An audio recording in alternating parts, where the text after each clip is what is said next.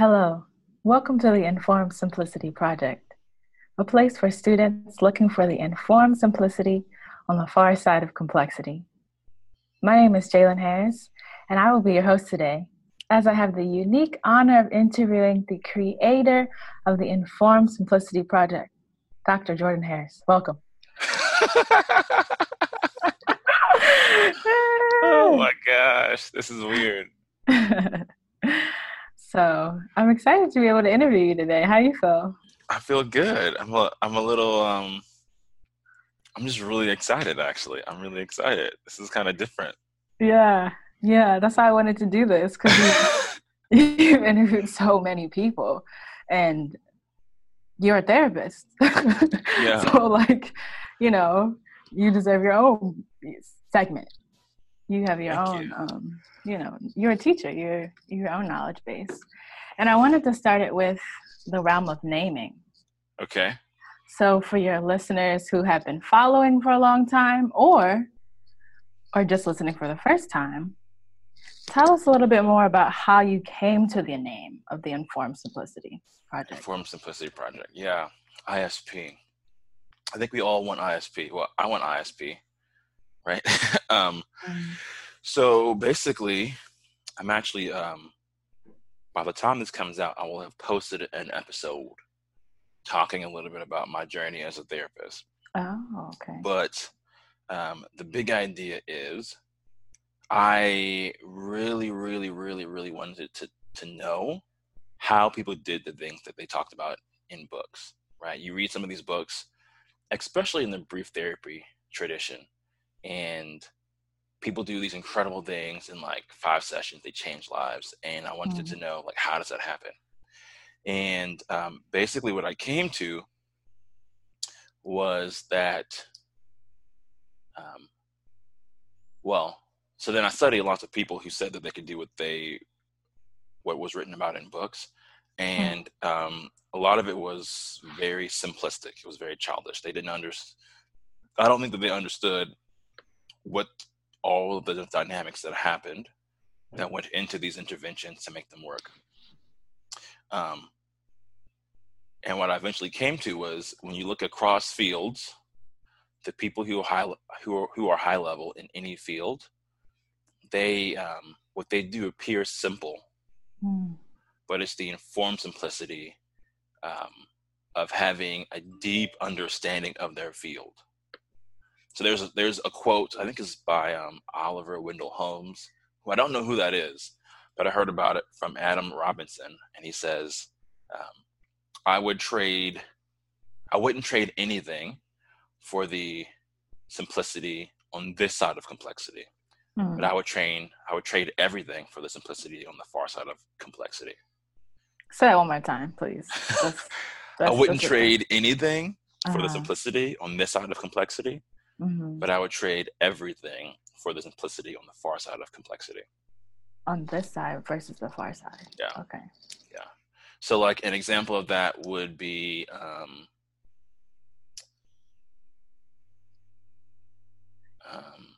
okay, there's this wonderful story that Jeff Zeig tells. Jeff Zeig is sort of the head honcho over at the Milton Erickson Foundation.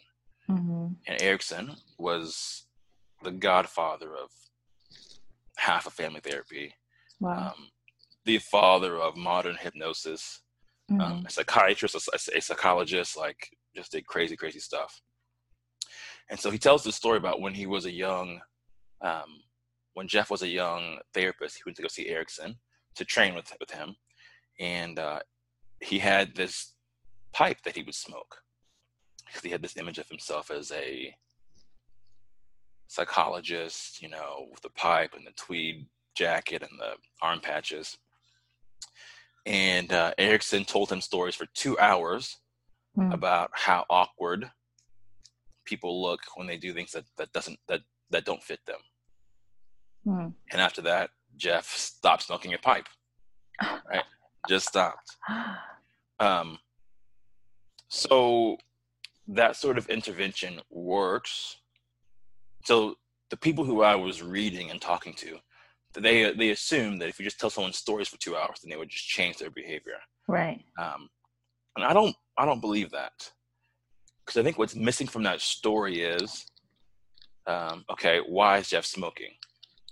He's smoking because of how he sees himself, which is different than people who smoke for anxiety, to relieve anxiety, right? Mm-hmm. You also have the power dynamics between Erickson and Jeff. Jeff is already coming to him, right? So he's going to be much more engaged in a process. If a client comes off the street, you tell them stories for 2 hours, they're going to say, "This is ridiculous. This was a waste of my time. Like, Yeah. I'm not going to come back." So there are all these other micro dynamics that go into any intervention that make it successful. Mm-hmm. But when people weren't talking about that, I found myself asking why. When people weren't talking about that, they didn't know how to pass that on to me, and so a lot of the things I was doing weren't working. Right. So yeah. Because context is everything. Because context is everything. Heard. So I guess we can just cut the interview short because you've answered all my questions. I'm kidding. But yeah, so that's how you came up with the name of the Informed Simplicity Project. Yes, because I would do things like that. I would tell people stories for an hour, and either they wouldn't change, or they come back, or they wouldn't come back, and I'd be like, "Why is this not working? I've read the books, I did the technique. Why is it not working?" Right. And it was a childish simplicity, and that led to me sort of really thinking through, okay, what do I need to know to really do what I read in these books? So I want to backtrack a bit I'm still in the thinking about names, right? Mm-hmm. So Informed Simplicity Project used to be named Behind the Mirror. Mm-hmm. And was that a shift in model for you as a therapist? And then you also, as a person, used to be just Jordan Harris, minus the just. We didn't need that, but all lay people have this implied just. But those of us who are doctors, like I'm not a doctor, but as a doctor, you should give an intro for yourself. I don't think people know who you are either. So I am the last born of the Harris Children Trilogy. Book 1 is Jordan Harris, who transitioned into Dr. Jordan Harris. Book 2 was Justin Harris. And now book 3 is Jalen Harris. I am a poet. I'm pursuing a graduate degree, a master's in fine arts and creative writing and design. So I'm also a designer. And I'm an educator. I teach writing composition at the University of Baltimore, where also I'm a student. So that's who I am. Those are, in this book of my body. But I'm interested in how you transition from Behind the Mirror to Informed Simplicity, and your journey also into becoming a doctor. What brought you into therapy? Why did you stay for so long? Yeah.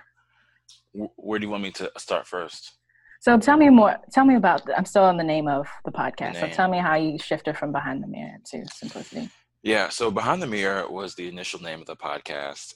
And in family therapy, there's this tradition of sitting behind a one-way mirror and watching other people work, especially in your training years. And I shifted out of that very practically, because I wanted to grow the podcast, and the name was taken. Oh, okay. So I was looking for a new name, and I was also asked by a friend of mine to give a training. And so when I was preparing for the training, I was basically synthesizing everything I'd learned in the past 6 years about therapy. And what I realized was the question that I had been asking myself for the past 6 years is, how do I do what was read about in the books? And so I gave a practice training, a huge part of my learning process. And I think the learning process is doing, getting feedback, and repeating. I think we think way too much. And that's I mean, I'm definitely one of the people who thinks way too much, but Mm-hmm.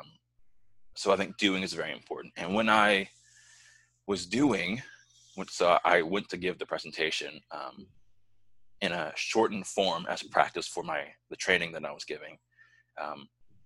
The quote that resonated the most with people was the quote from Oliver Wendell Holmes, which was also a quote that resonated with me, you know. And I said, there's something here. There's something here. People want to know how to be really good at what they do. Mm-hmm. Nobody wakes up in the morning and says, maybe I won't change a life today. Like nobody says that, right? Mm-hmm. So when I got that feedback, I said, okay, I have the name.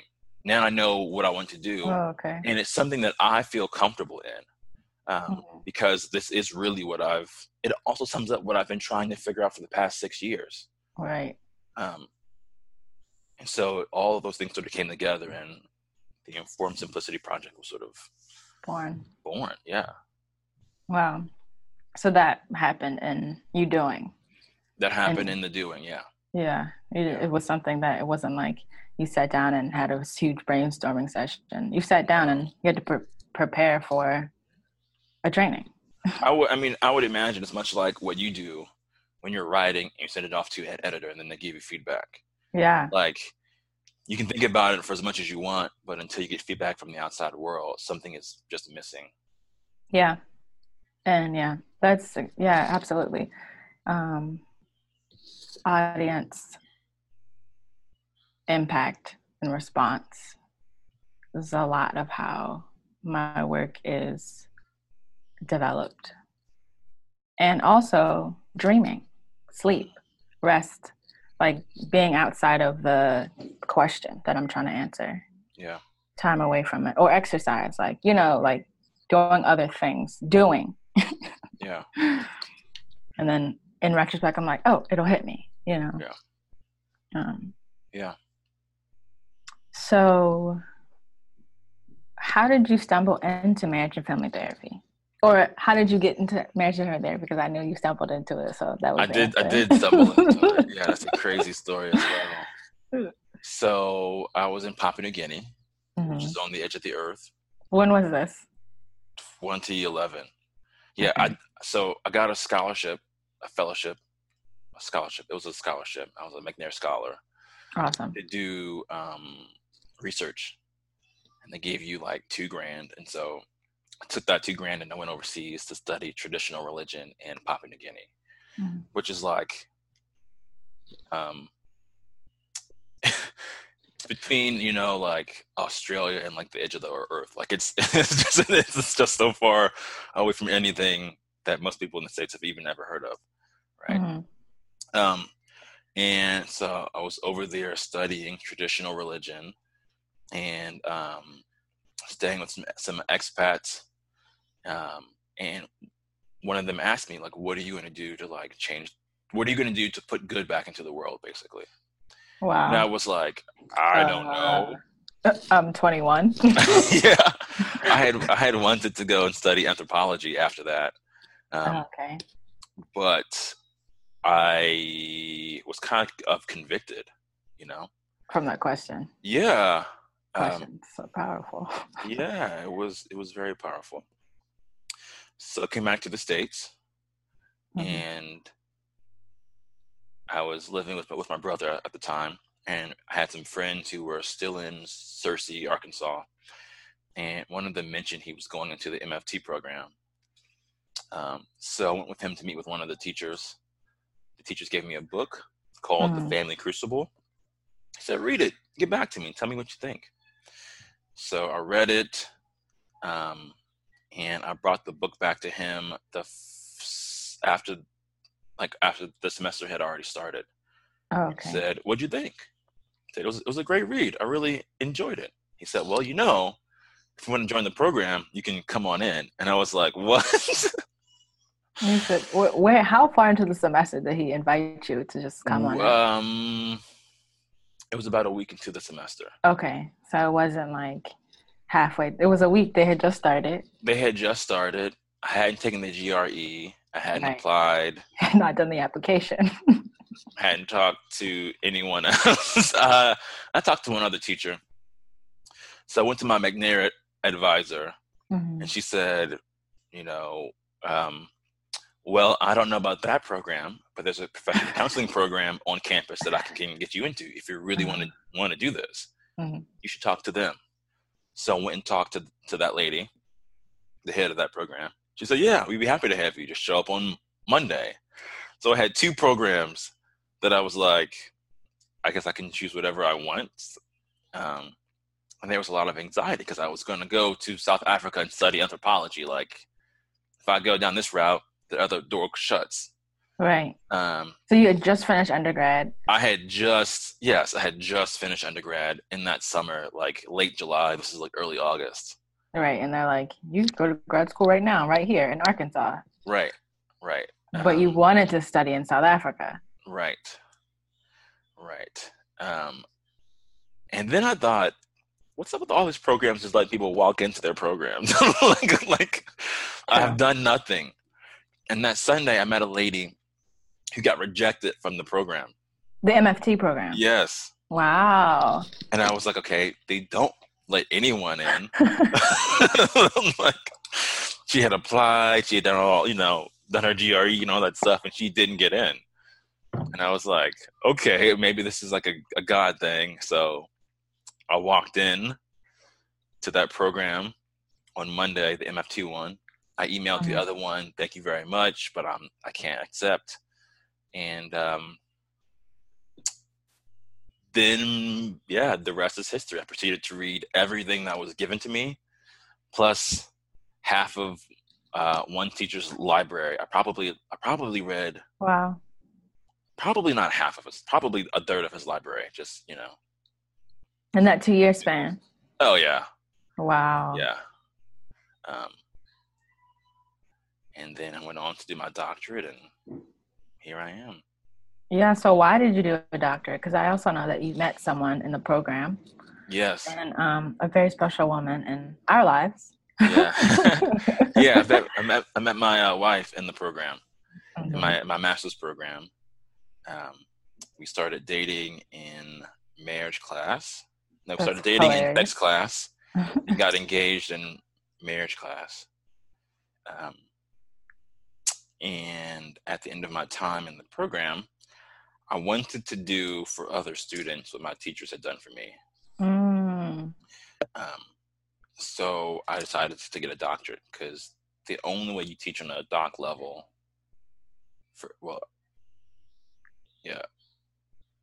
if you want to teach in a MFC program, it's helpful to have a doctorate. You don't actually need it as much as I thought you did. Okay. But it's helpful to have the credentials. Right. And my program was very centered on the person of the therapist. And having read a third of my professor's library,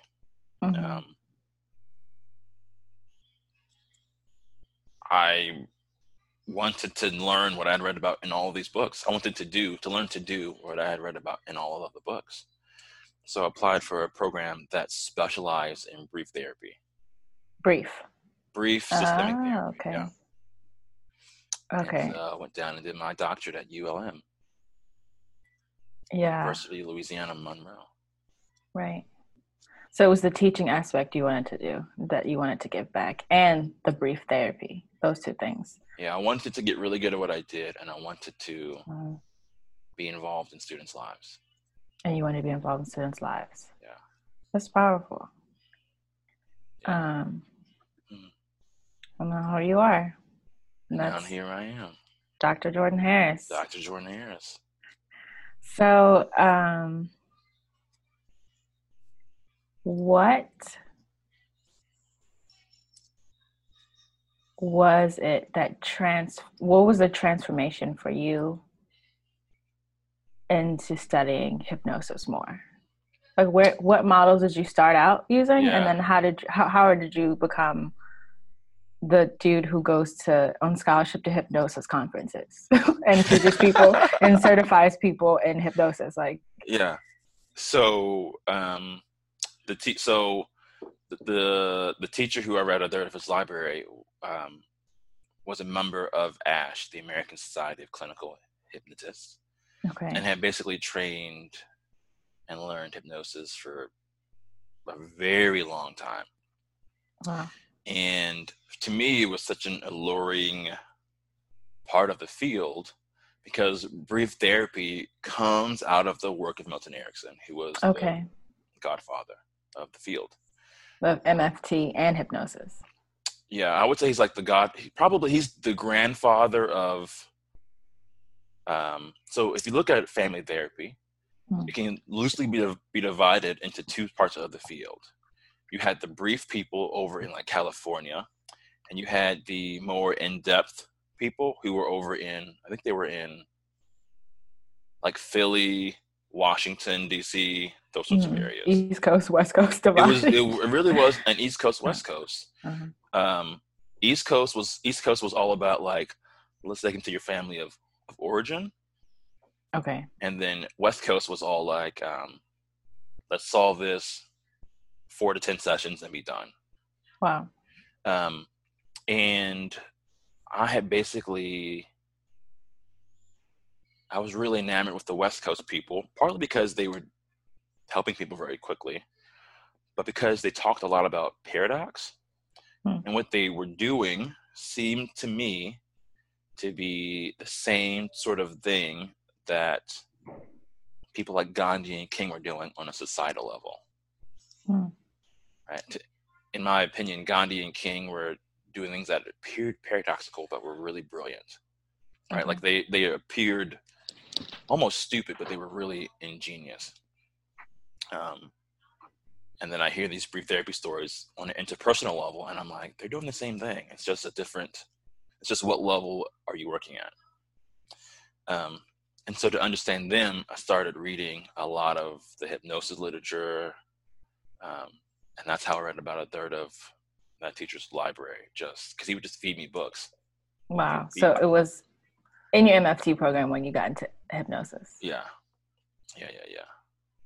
So pretty early on. Like, yeah. Oh, yeah. It's definitely, foundational, I guess, for me. Foundational for you, which isn't true for a lot of people. Like, a lot of people start out in different models, I assume, and then they go into like trance, like later on, you know? So it's interesting that was like foundational for you. Yeah. I hadn't thought about this, but I think some of this is how the program was set up. My sense of a lot of programs now is that they don't go deep into any model. Everything is sort of a skim of different models. And so I think my program, because we went deep into different models, that gave me the opportunity to go deep into hypnosis. Oh, okay. And so I think that's a structural difference probably that gave me a gift that I couldn't have had otherwise. I mean, I remember this, I hadn't thought of this in years.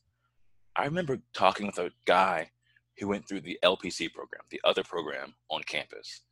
So the one that you emailed them and said you're not going to go to. Right. Okay. So I'm in the MFT program and he's in the LPC program. And we're talking about class and whatnot. And he said, yeah, I studied the MFT models. I said, you studied the MFT models? You said that's 2 years of study. He said, yeah, we had a course on it. I said, you had a course on the family models? Yeah. What did you learn? We learned all of them. Like, what are you talking about?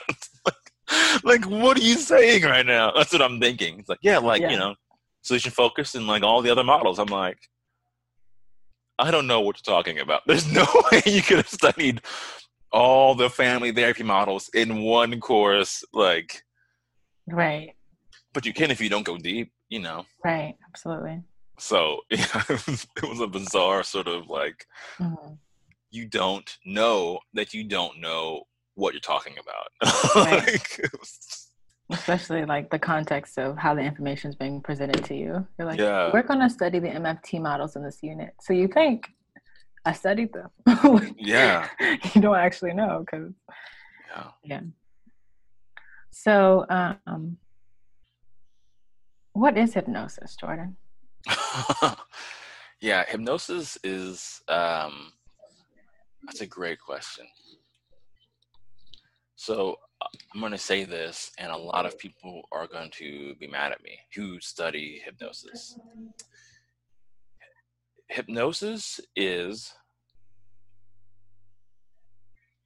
not a model. Okay. It's a way of working. It's a modality. And what it allows you to do is focus attention. Hypnosis is just, I think it's everyone who studies the field says that it's actually a really bad name. Wow. A better name is monoideism, like one idea. Because because what you're really doing is helping people to focus on one thing at a time. Every day when you're walking around, your mind is focused on 8 different things. Right. But if you're going to work with hypnosis, you're working to focus attention.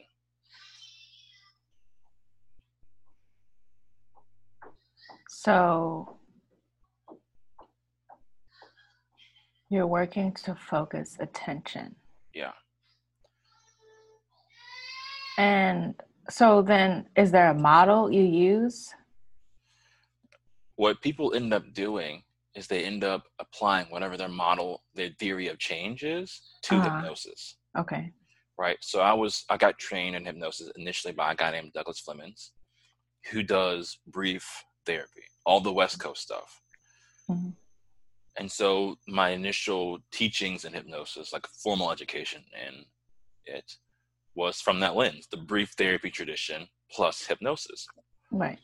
I came back from a training this year with a guy named Dan Cohen with NIFTY, which is the national, it was the NIFTY conference. Okay. National Pediatric Hypnosis Training Institute.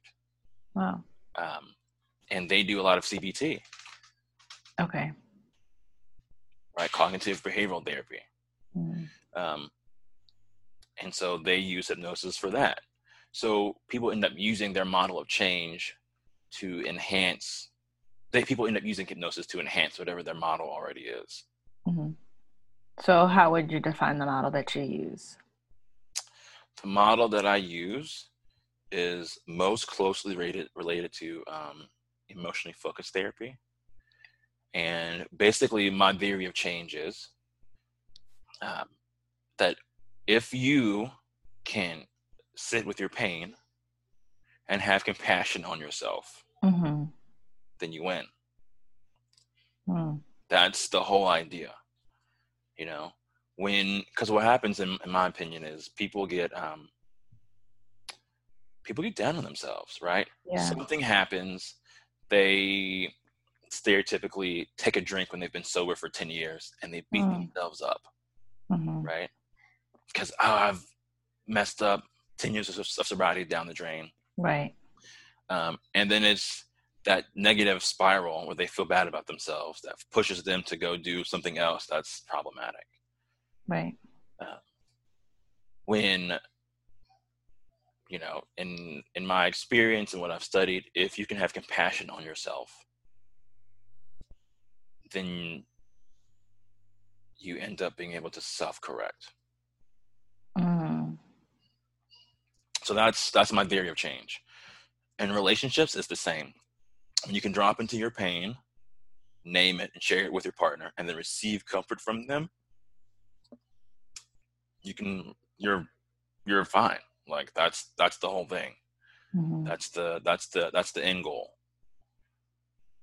So this is a question that maybe it's broad, but would you also, I was going to ask you, like, what would you classify a healthy person as?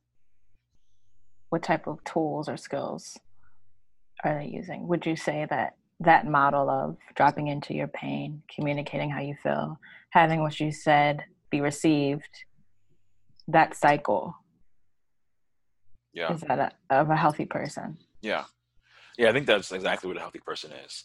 I think people sometimes think that if they're healthy, they won't feel pain. Right. Or if they're healthy, things from their past won't come up. Mm-hmm. And I think the reality is, like, I used to work at a senior care psych ward, Mm-hmm. right? Wow. So I'd have people who were, the first day I showed up, I had a guy who was in World War II. What? Right? Yeah, the first day. How old was he? I guess he was in his 90s. Like, he was Wow. a World War II vet, and he, you know, so I was doing a group, and I come in and I say, okay, tell me, what was your favorite job you ever had? Mm-hmm. And he's like, favorite job? Back in my day, you didn't have favorite jobs. You just did whatever you had to do. Matter of fact, I was storming the beaches of Normandy when your lot was back home sitting around. And I'm like, actually, my lot wasn't born. You know, my lots we were not born. Like, we were not sitting around. Also, like, historically. Yeah, that's also. But what I learned from these people was, if you're blessed to live long enough, you're going to have heartbreak. Absolutely. You're going to have pain. I'd ask questions like, how many siblings do you have? And they say, alive or dead. Like, oh, wow. That type of, yeah. You know, and so it's going to, pain is going to come. Right. And it's going to hurt. Mm-hmm. And some pain you can get over, you can move through, mm-hmm. and some pain you won't. I don't know if you died, if I would ever be the same. I think I might always be a little sad about that. You would always be changed. Yeah, exactly. Yeah. And so I don't think that the idea is that we'll never feel pain again. I think the idea is that when it comes, how do you relate to yourself? How do you relate to yourself? Yeah. Can you relate to yourself with compassion and comfort? Yeah. Or you know, if you died, do I say to myself, I should be over this? Why am I still dealing with this? This is maybe something's wrong. Or do I go, yeah, my sister died and it's sad and I miss her. And forever. Yeah, you know, so. Right. That's what I think a healthy person is. And the more you can do that, the healthier you are. Are there ways that, so you as a facilitator, as a therapist who meets with people, are there ways that you are giving people skills? Like, is there a way for me to practice EFT trance with myself? Is that what you do in session? Like, what are you doing in session? This is my question. That's a great question. What do you actually do? Are you giving me the skills, or are you practicing the skills on me, and then later on, and and there's a change that happens in session, or later on, I'm able to model that for myself? Maybe those are two different questions. What are you doing in session, Jordan? Yeah, I mean, I think that depends on which session. Okay. In general, what I'm doing in session is I'm trying to get you to drop into your pain and then have an experience where you give yourself compassion. That's the main goal. So if you were my client, right, and you said, my brother died. If you're in my office, there's probably some way in which you're trying to get out of your pain. Maybe you're smoking. Maybe you're watching movies all day, right? Maybe you're so exhausted you can't get out of bed. I don't know what that is. But there's also some sort of internal process that keeps that moving, right? So if I were to say to you, so your brother died, what's that like? You might respond, well, you know, it's not really that big of a deal. I mean, we knew that he was sick. And so what you're telling me, what you're doing, if I ignore the words but watch what happened, is you bounced out of it. Right. So my job is to acknowledge and have compassion on that sort of defensiveness, that protection. Right. And then also to sort of hold you in that place with that pain, right? look, of course. So there's a part of you that says, I knew this was going to happen. And probably knowing it, having it being predictable made it hurt less. And yet there's a part of you that can't get out of bed because there's some pain. Is that close? Right. So I want to, of course, acknowledge and have compassion on you protecting yourself from that pain, but also like open up space for you to talk about the pain. And then, you know, once you can do that, so you say, yeah, I guess that is true. You know, I might say something like, when you think of yourself, you know, and that part of you that holds that pain, what do you say to her? Yeah. You know, and what I'm listening for is, it's okay. What often happens is people say, I just tell her that she's got to get out of bed. Like, it doesn't matter how she feels. She's got to get out of bed. So then my job is, okay, let's explore why she is in bed. So her brother, who she's known for 20 some years, is gone. Who did she talk to about this? Oh, she can't tell anyone. She can't tell anyone about it. So not only is she dealing with this pain, but she's dealing with it all alone. Right. What does she need to hear? Being all alone in the middle of this pain, the only safe place for her is to sit in her bed all day long. Right. What does she need to hear? And hopefully you can respond to her with some compassion. So that's a brief synopsis of the bulk of my therapy. That to me sounds like EFT. It's very, yeah. There are a few things I do that I don't know if people in the EFT world would say are congruent with their model, but the majority of it is, yeah. So where does the hypnosis come in? Yes. So I use hypnosis primarily. So I've also thought a lot about how do you structure therapy? Yeah. And so I typically don't use hypnosis. How can I say this? Okay. I don't use hypnosis as a model. I don't think it makes sense. Right. But because hypnosis is a set of tools for focusing attention, what that also means is that hypnosis is really something that happens every day. Right? If you're listening to this podcast now and you are enthralled, you're technically in a trance. Because we have sonorous voices. I just want to point that out. Yes, that's the most. Yeah. And so what that means is that, you know, if you look through the lens of hypnosis, there are all these fancy words for things that are really everyday things, right? Your phone focuses your attention. Absolutely. If you've ever been lost in a Facebook hole or a YouTube tunnel, then you are quote unquote in a trance. These things are all normal things. The benefit of hypnosis, right? The benefit of understanding how focused attention works, is that it allows you to help people bring their bodies back into balance. Right. The human body wants to be back in balance because balance is where we feel comfort. Right. Powerful. And what happens sometimes, though, is that the body learns something else. Like, and these are what habits are. Right? If you ever sit down to your computer, I do this. Whenever I sit down to my computer to do my notes, I used to get this bad feeling of like, ugh. My body is in the habit of feeling bad when I do notes.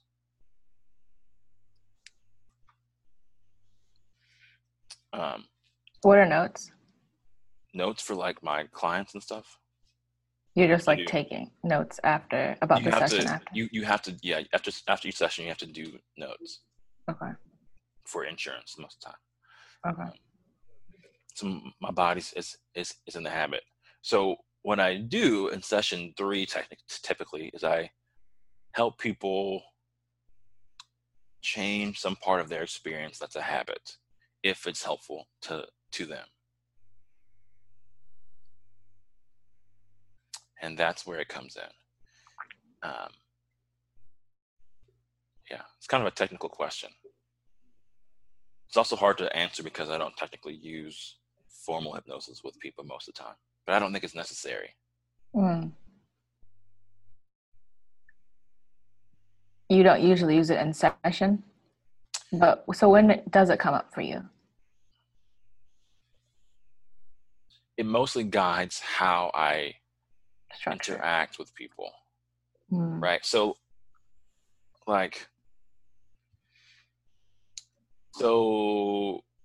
let's say, this is such a technical question, it's kind of hard to answer.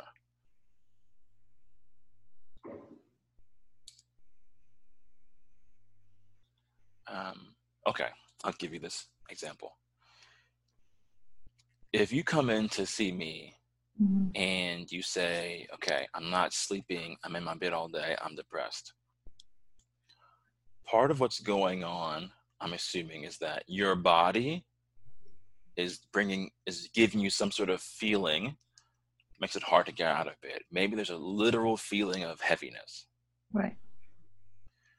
So then what I'll do is I'll say, okay, this is session 3, this is a resource session.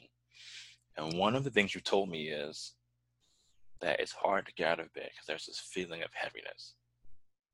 You can feel that now? And you might say yes. And say, okay, go ahead and notice as that feeling of heaviness increases or decreases. I know that happens and that works because I know that focused attention can help change the body and bring the body back into balance. Right? So part of what you're telling me is this thing of heaviness is taking up so much of my energy and my attention that I can't get out of bed. Right. But if I understand that that's where you are, and I understand that focused attention can change things, I'll just ask you to change it. Right. So I don't technically need to do a full induction 90% of the time.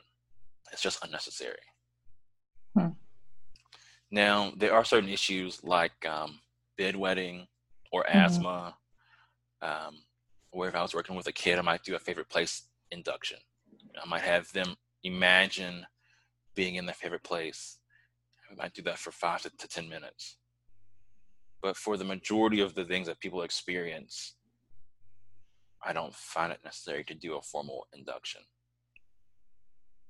Wow. It's very interesting. Very, very interesting. Yeah. So I'll give you an example. This is, I mean, this sounds so crazy, but like it's really normal. Okay. So a few years ago, I was working at a drug addiction place, and I was doing my intake. And this guy comes in, he's talking about all this stuff, and we have a pretty good relationship. And he says, I haven't slept in like days, and I feel like I'm crawling out of my skin. I'm like, wow, that sounds miserable. It's like, yeah, it's like my mind just will not rest. It just keeps going and going and going. And it's like spinning and spinning and spinning. And so where's all his attention? Everywhere. It's in a circle. It's in the circle. It's this high energy thing. It's spinning, it's spinning, it's spinning. That's focus. That's pulling a lot of his focus, right? It's coming out of his body. It feels like it's coming out of his body. Absolutely. So what that means is that's already hypnotic for him. So what I say is, I have a buddy who tells this strange story about wolves.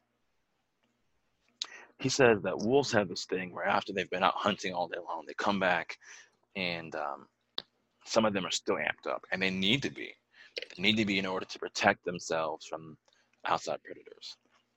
So what happens is 1 or 2 of the wolves will pace around the perimeter all night long, pacing back and forth in this circle, in this rhythm.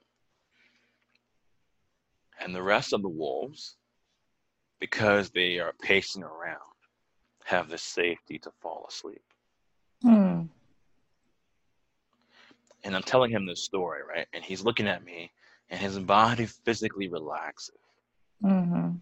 So I say, what do you know? He's like, man, yeah, that story resonates. Like, sometimes things just need to calm down. But like, yeah, okay, just enjoy that for 5 to 10 more minutes. It's perfectly fine, man.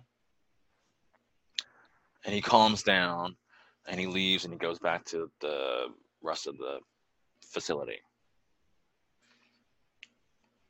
I don't need to do an induction. He's already in a trance.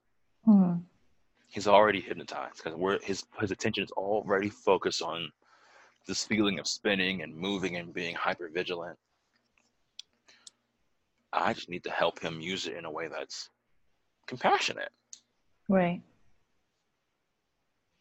So that's a real okay. Is this a story you thought of on the spot? That was a story in that session? No, that was a story that Douglas told me when I did my hypnosis training with him. So you do use stories. Stories are the role of stories are important in trance work.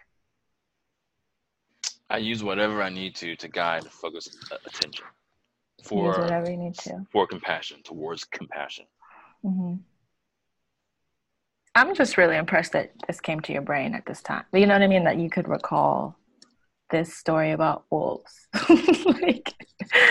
like it just seemed too relevant. Like, where did you access that? I'm like, did you make that up? Like, was it really a friend? Like, but it just came to you, and that it just came to me. Yeah. Well, I think it's like any sort of training. If you train at it, then you can do it. If you don't train at it, you can't do it. And do you feel yourself, because what I'm hearing is you've worked with elderly people. You've worked with people who have substance abuse, who are dealing with substance abuse. You've worked with people who have some type of psychosis. Like, you worked with a lot of different populations of people. Are you seeing patterns across these populations? And that's also why you're able to access certain stories or methods like pretty quickly.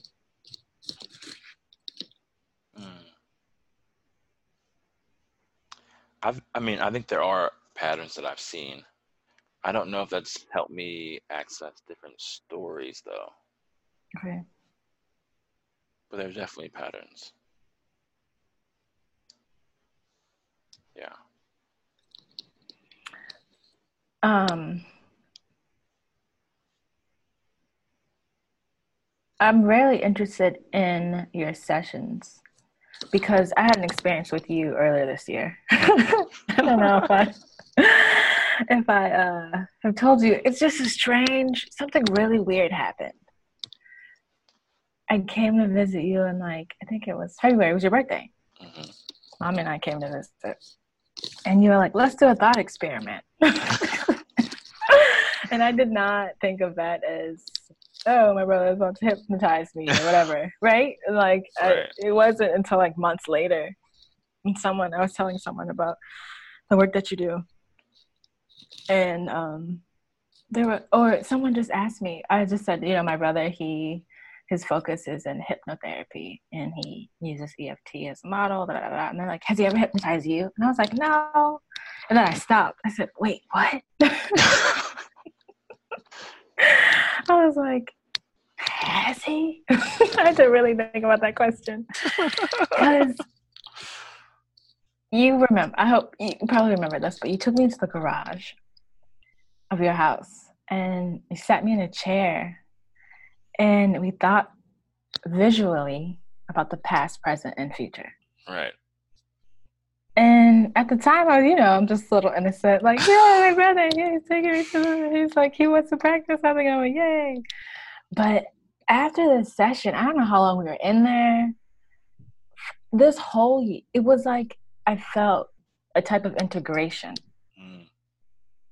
I felt like before that time, because I've had so many lives, I've lived in a lot of different places. I had a lot of different friend groups. I've had a lot of different experience, I always have felt like my younger self has been haunting me Mm, or in competition with my present self. And my present self is unsure of where my future self is taking mm-hmm, this journey. But during that time of us visually, you asked me, where is the past, present, and future for me? Like physically, like where do I see them? And how do they feel? Or something along the lines of that, right? mm-hmm. And after that, and it was such a, and I'm trying to figure out, did you see a shift in me? Because when I hear you talk about sessions with your clients, there's always a moment where you see someone calm down or relax or their eyes get bigger. You know, like there are cues that you're looking for. Um, and if you remember that session we had, was there a moment that felt like you could see there was some type of change? I remember that. I don't remember any cues from that. Mm-hmm. Not that there weren't. I don't think I was. That was more exploratory than change work, Mm-hmm. right? So I don't know if I was focused on what's the thing here, what's the thing there. What's the difference between those two things? Exploratory versus change work. Well, I learned this new thing, and I said, "Do you want to try it out?" Oh, okay. And you were like, "Yeah." And so You we were just just were literally like, practicing. yeah, Like, yeah. I was like, "Let's see what this works." Yeah, yeah. yeah. Okay. And I think I remember that we made some shifts that you didn't like, and so we put it back. Like we just. It was making right. Yeah. Yeah. So. Yeah. Yeah. I mean, I think that's a perfect example. I think honestly, that kind of leads to the idea that like there is no such thing as hypnosis in a Mm-hmm. sense. Hypnosis is just a way of working with focused attention, right? Mm-hmm. But you would never call someone a like, I don't know, a syringeologist because they work with syringes, right? Mm-hmm. It's not about the syringes; it's about the medicine. And really, that's why I think the history of hypnosis, quote unquote, is so marred. People were obsessed with the technique and the approaches, but they weren't actually helping people; they were hurting people. Hmm. And so that came back to bite them in the butt. How are they hurting people? So I think it was in the 1700s. Yeah. It starts with exorcism, right? So in the mid 1700s, I want to say, the Catholic Church had the monopoly on exorcisms, and in France there was this one guy, I think his name was Briard, who was crushing it as an exorcist, and he would induce these really like intense sort of like convulsions in people as the demons came out. Mm-hmm. And the church in France didn't like that the Catholic Church had this much power, so they sponsored a guy named Anton, I think his name was, to sort of do battle with him. And Anton had this new technique based off of Newtonian physics, because Newton said that part of his theory was like there are these magnetic forces in people that influence that respond to magnets on the outside. So he came up with this thing called animal magnetism, and they used him to debunk Briard. Well, a decade later, he fell out of favor, and they wanted to debunk him. So they brought in Benjamin Franklin to debunk this guy, and Benjamin Franklin said that this guy is basically a charlatan. Everything that he's doing is just suggestion. But his people, Anton's people, kept doing Anton's work. And his last, Anton Mesmer, his people basically were certified in doing mesmerism. But it sounds like all along the way, they were kind of shady. They would get a lot of calls from women Hmm. And they would make these women like convulse and writhe. And it sort of came to a head in the 1800s, I want to say. And there was a book came out called Svengali about this older hypnotist guy who was sort of like seducing this younger woman as he was doing hypnosis with her, or mesmerism. And so they were just shady people, right? Like I'm sure anybody today can talk about any number of life coaches or yoga instructors who are a little bit on the shady side. That are, you know, and what came out later was a lot of these women, like the vast majority of them, had been victims of sexual abuse, but we didn't know what that. Well, they didn't know. They really didn't know what that was until much later. So they were just shady. They were shady people doing shady things.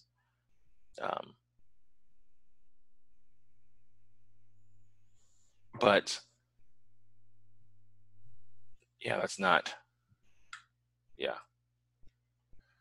But I mean, you can do shady things with anything, right? Right. So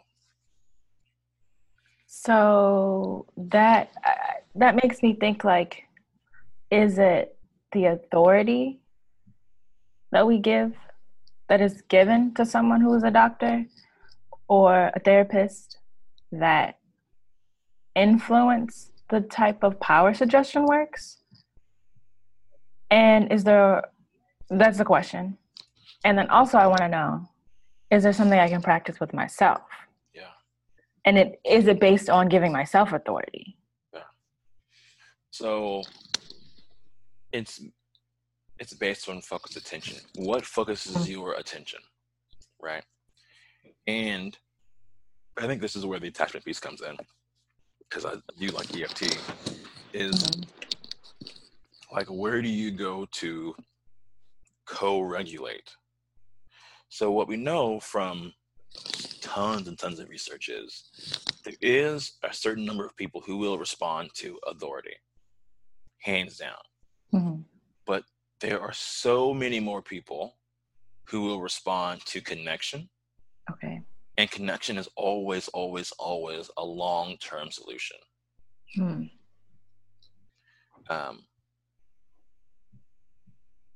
So the more power, I mean, there's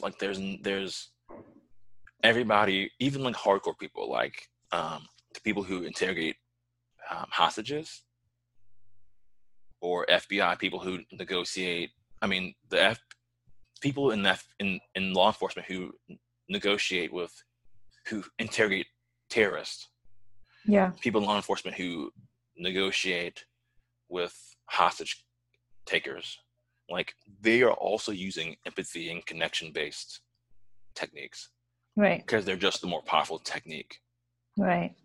So, but what happens is, the small number of people in the short term who respond to authority, they usually look more dramatic, so they get more attention. Okay. Does that make sense? That does make sense. So the authority piece is not as strong or transformative or powerful as connection. Not at all. But it just, I mean, if you can quote unquote make somebody writhe on the ground, then it looks more fancy, even though you're not actually doing better work. And is the change as long term? Well, that's the whole history of the field, is like, for some people the change has worked, for other people it hasn't. And they don't know why it's so inconsistent. And it's because the method, their end goal it's a short-term weak end goal. It looks strong, but it's not ultimately strong. It's very weak. It's just brittle. And are there techniques that you use on yourself? Yes. So basically every day I do a meditation, 15 to 20 minutes. And what I do is, there's 3 different things that I do. One of them I talked about earlier in the podcast with Connie Ray Andreas. She does this process called the wholeness process. And before she invented the wholeness process, she invented this process called core transformation. I do both of those at times. The thing I've done the most recently is a variation of breathing mindfulness, right? Okay. So what I'll do is I'll sit down, close my eyes, I'll take my time to settle in, and I'll have my phone set for 15 minutes, 20 minutes. And I'll just notice what feels good in my body. Okay. And I sit with that. And every so often, an image or a memory will pop up. And if it's a memory that's emotionally charged, what I do is I give myself what I wish I would have had, what I needed in that situation. Yeah. So the other day, this random memory popped up of something stupid I said when I was in college. Mm-hmm. It's pretty random. It was so random. And so I just went back to that memory, stayed with that, and I apologized to the person. Wow. And I just noticed how that felt. And then I just went back to feeling whatever feels good in my body. Mm-hmm. And then, wait till something else pops up. Occasionally there'll be something throughout the day that I go, that's a button for me. And I'll bring that up in your meditation. my meditation. So you do it at the end of the day? I do it at the beginning of the day. So I'll save it for the next day. Okay. So that's what I recommend. Or, listen to Connie Ray's stuff. She's brilliant. It's really interesting for me to hear you talk about your journey, because a lot of this year has been a year of transformation for me. Mm-hmm. And it started with swimming. Mm-hmm. And a lot of the things you talk about are how I think about how I've experienced in the doing of swimming. And I took an adult beginner swim class last year this time, first semester, 15 weeks, 2 hours each week, a group of 23 to 80-year-olds, Black, white, Indian, East Asian, like all races, ages, genders. We were just in the water together, right? And it was a time of fear. I was really scared about learning how to swim. But being in an environment with people who didn't know, who were also older, who were just doing this for the first time, was really empowering. And you also put me onto total immersion swimming. Yeah. Terry Laughlin. Mm-hmm. And his whole swimming philosophy is a life philosophy. It is. It really is. And it's not just in text, but it's in doing, because I started reading. I listened to the podcast with him and what's the other guy? Oh yeah, Tim Ferriss.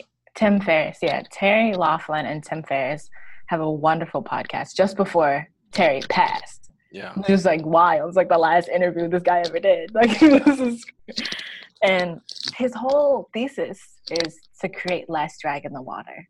How can we swim like fish? And that's a life thesis. How can we have less drag in our lives? And the time that I've spent reading that book and essentially teaching myself how to swim, I had these skills and a confidence from that class, but I didn't have the technical knowledge, and I didn't have the thesis of fish like swimming, creating less drag. The water was a place where I would go and meditate, where I would be in trance. And at first it was, how can I survive the situation? I'm scared. I got to get from this side of the pool to the end of the pool, from 3 feet to 12 feet. Yeah. I feel like I'm in a very surveilled environment. There's someone on a tower as a lifeguard, and there's a bunch of like older white men who are just going at it in the water, right? Who seem highly proficient. I've just learned the skill. I don't even know if I can make it to the other side. I'm not doing laps plural. Like, how can I survive, right? And what do I need to hear to survive? Which I hear is a part of how you are using EFT. What do I need to tell this person or say to them so they know that we're here right now? This is how you feel, and what do you need to hear to survive? And so as someone who has come into swimming and had to tell myself what I needed to hear to get from one end of the pool and back again. And after, it wasn't just survival, but it was living. I no longer felt like I was like in a state of constant survival. Yeah. It became like, what is the water teaching me? You know, but also reading Terry's book and knowing more about the structure of swimming. And there at the beginning of this semester, I went to the water and I realized 5 things that the water promotes and has become values for me in my life. First of, in no order, but balance. You have to be able to balance in the water. Simplicity. The water is simple. The water gives and it takes. The water is very clear about what it is going to do for you. The water is constant also, right? And effective fish-like swimming is simple. Front quadrant swimming as if you're feeling like you're going downhill, finding that balance. It's simple, right? Hand swapping. It's simple. Where was your hand before? Where does it need to be? It's constant. You know, the water, it's a place of buoyancy. How can we create buoyancy in our lives? And the water is clear. The water is clear. There's clarity in water, right? And it's not just like a philosophy of being a swimmer, but it's also a philosophy of how can I be as healthy as a person, as I possibly can be for myself emotionally. How can I communicate those things, and how can I keep those values outside of the pool? How can I be buoyant on land? That is very like Zen. I like that a lot. You know, like the Zen traditions talk about how you can learn everything from anything. Terry also. He's very Zen, isn't he? Very Zen. Yeah. The third principle of Kaizen swimming is love the plateau, which is I think it's some religious, like Eastern religion principle, like right now, he's like, the first 2 months that you are in TI, you have rapid changes in your swimming. The first time I got into the water after I read a chapter, I was mad at Terry because I was like, yo, he really did break it down for us. Like, I was like, what? My whole relationship with the water changed in one session, right? And that's from reading a book. Knowledge is power. But after that time of like rapid change, you have to love the plateau, where it might not feel like every session you're getting anywhere, but it will create a giant leap forward at some point in time. But that's also true for our lives. Like, you might be in a situation where you don't feel like you're getting to your goal, or you're not as successful as you want to be. But you have to love the plateau in your life. And that's a way of being compassionate to yourself. Yeah, absolutely. And being excited about the process more than the product. Oh, yeah. Excited about the process, not over the product. Yes, absolutely. Yeah. Absolutely. It's huge. I'm going to steal that. Is that yours? That's all of ours. That's the universe. That's the universe. Love it. That's the water. Yeah. Love it. Yeah. So look, when you come and visit me next, I got that book that they mentioned, Mastery. Cool. I'm excited. I just have 2 last questions for you, Jordan. Okay. One is, what are some texts you would suggest me to read? You always give me great book recommendation. For what? That's the question. Trance, hypnosis. 3 books. Because I know you've read so many. Yeah. I really like Douglas Fleming's text, Of One Mind. Okay. And that whole book is, using the logic of hypnosis for change. And Mm-hmm. I think when I first read it, I didn't fully get it. But the more that I've studied this stuff, the more that I'm like, yeah, right. Like, because the book, you don't learn inductions, you don't learn, you know, magic words or whatever heebie-jeebie people think hypnosis is. Mm-hmm. It's all about how do you relate to yourself? Mm-hmm. How do you relate to your issues? And how can you do that in a way that is connecting rather than separating? Wow. It's a brilliant book. That's the first book that I would read. That might be the only book that I would recommend, especially for a layperson. You got to start there, I think. I think in addition to that, I would start a meditation practice. If you don't already have one, I think back to the beginning of the episode of the interview, doing is so much more powerful than trying to think your way through. Yeah. And then I would recommend reading a paper. I would recommend 2 papers. They're interviews. Okay. One is an interview that Connie Ray Andreas did, where she met with Milton Erickson. Awesome. And one is an interview that Paul Ekman did when he met with the Dalai Lama. Both of those tell me about that. Yeah, both of those really underscore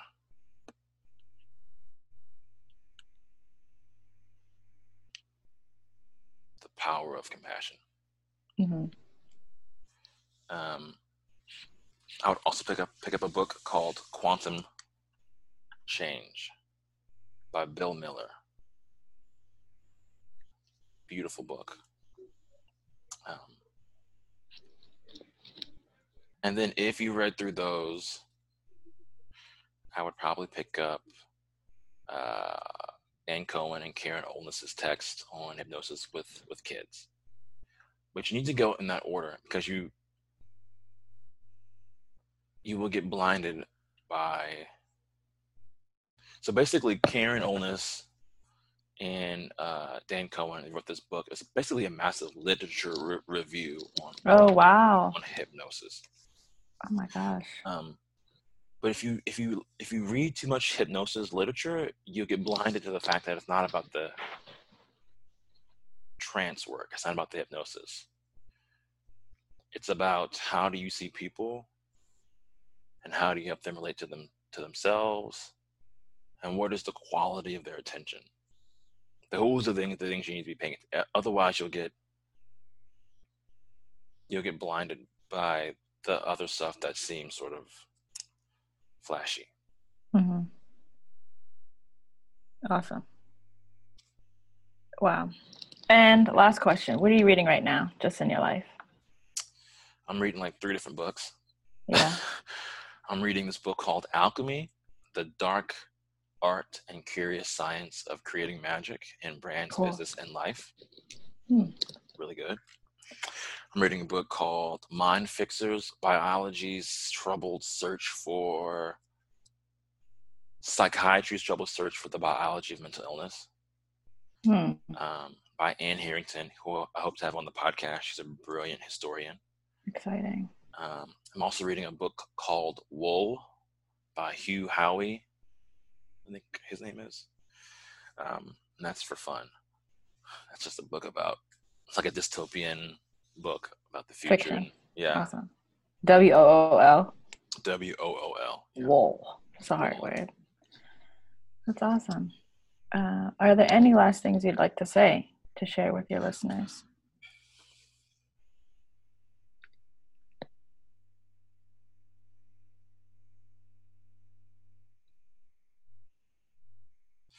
I think as far as, this is a podcast mostly for students who want to be really good at what they do. And I think the one thing I would say to students is, I think that the far side of complexity where you have that informed simplicity is possible, but you have to do two things. On the one hand, you need to be working intermittently, but very, very intentionally on your own process, watching your tapes, thinking about your context, reviewing your clients. I do a brief client review at the beginning of each day for that day. What you'll find is that you will learn through incremental steps. And then I think the other side of that is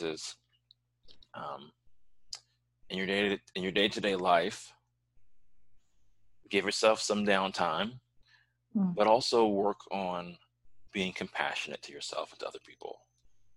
Because that's the meat that carries everything. If you do those two things, you're going to be fine as a therapist. You really will be fine as a therapist, and you'll also be fine as a human. Wow, it's beautiful. So that's what I would say. Thank you so much, Dr. Jordan Harris. This was fun. Thank you for interviewing me. So much fun. Jalen Harris. A true pleasure. And thank you so much for sharing with us. And also thank you just for creating this podcast. This is an enormous resource. Oh, man. An enormous resource for the layperson as myself and students and practicing therapists, Yeah. So. All right. Talk to you later. Talk to you later. Be blessed.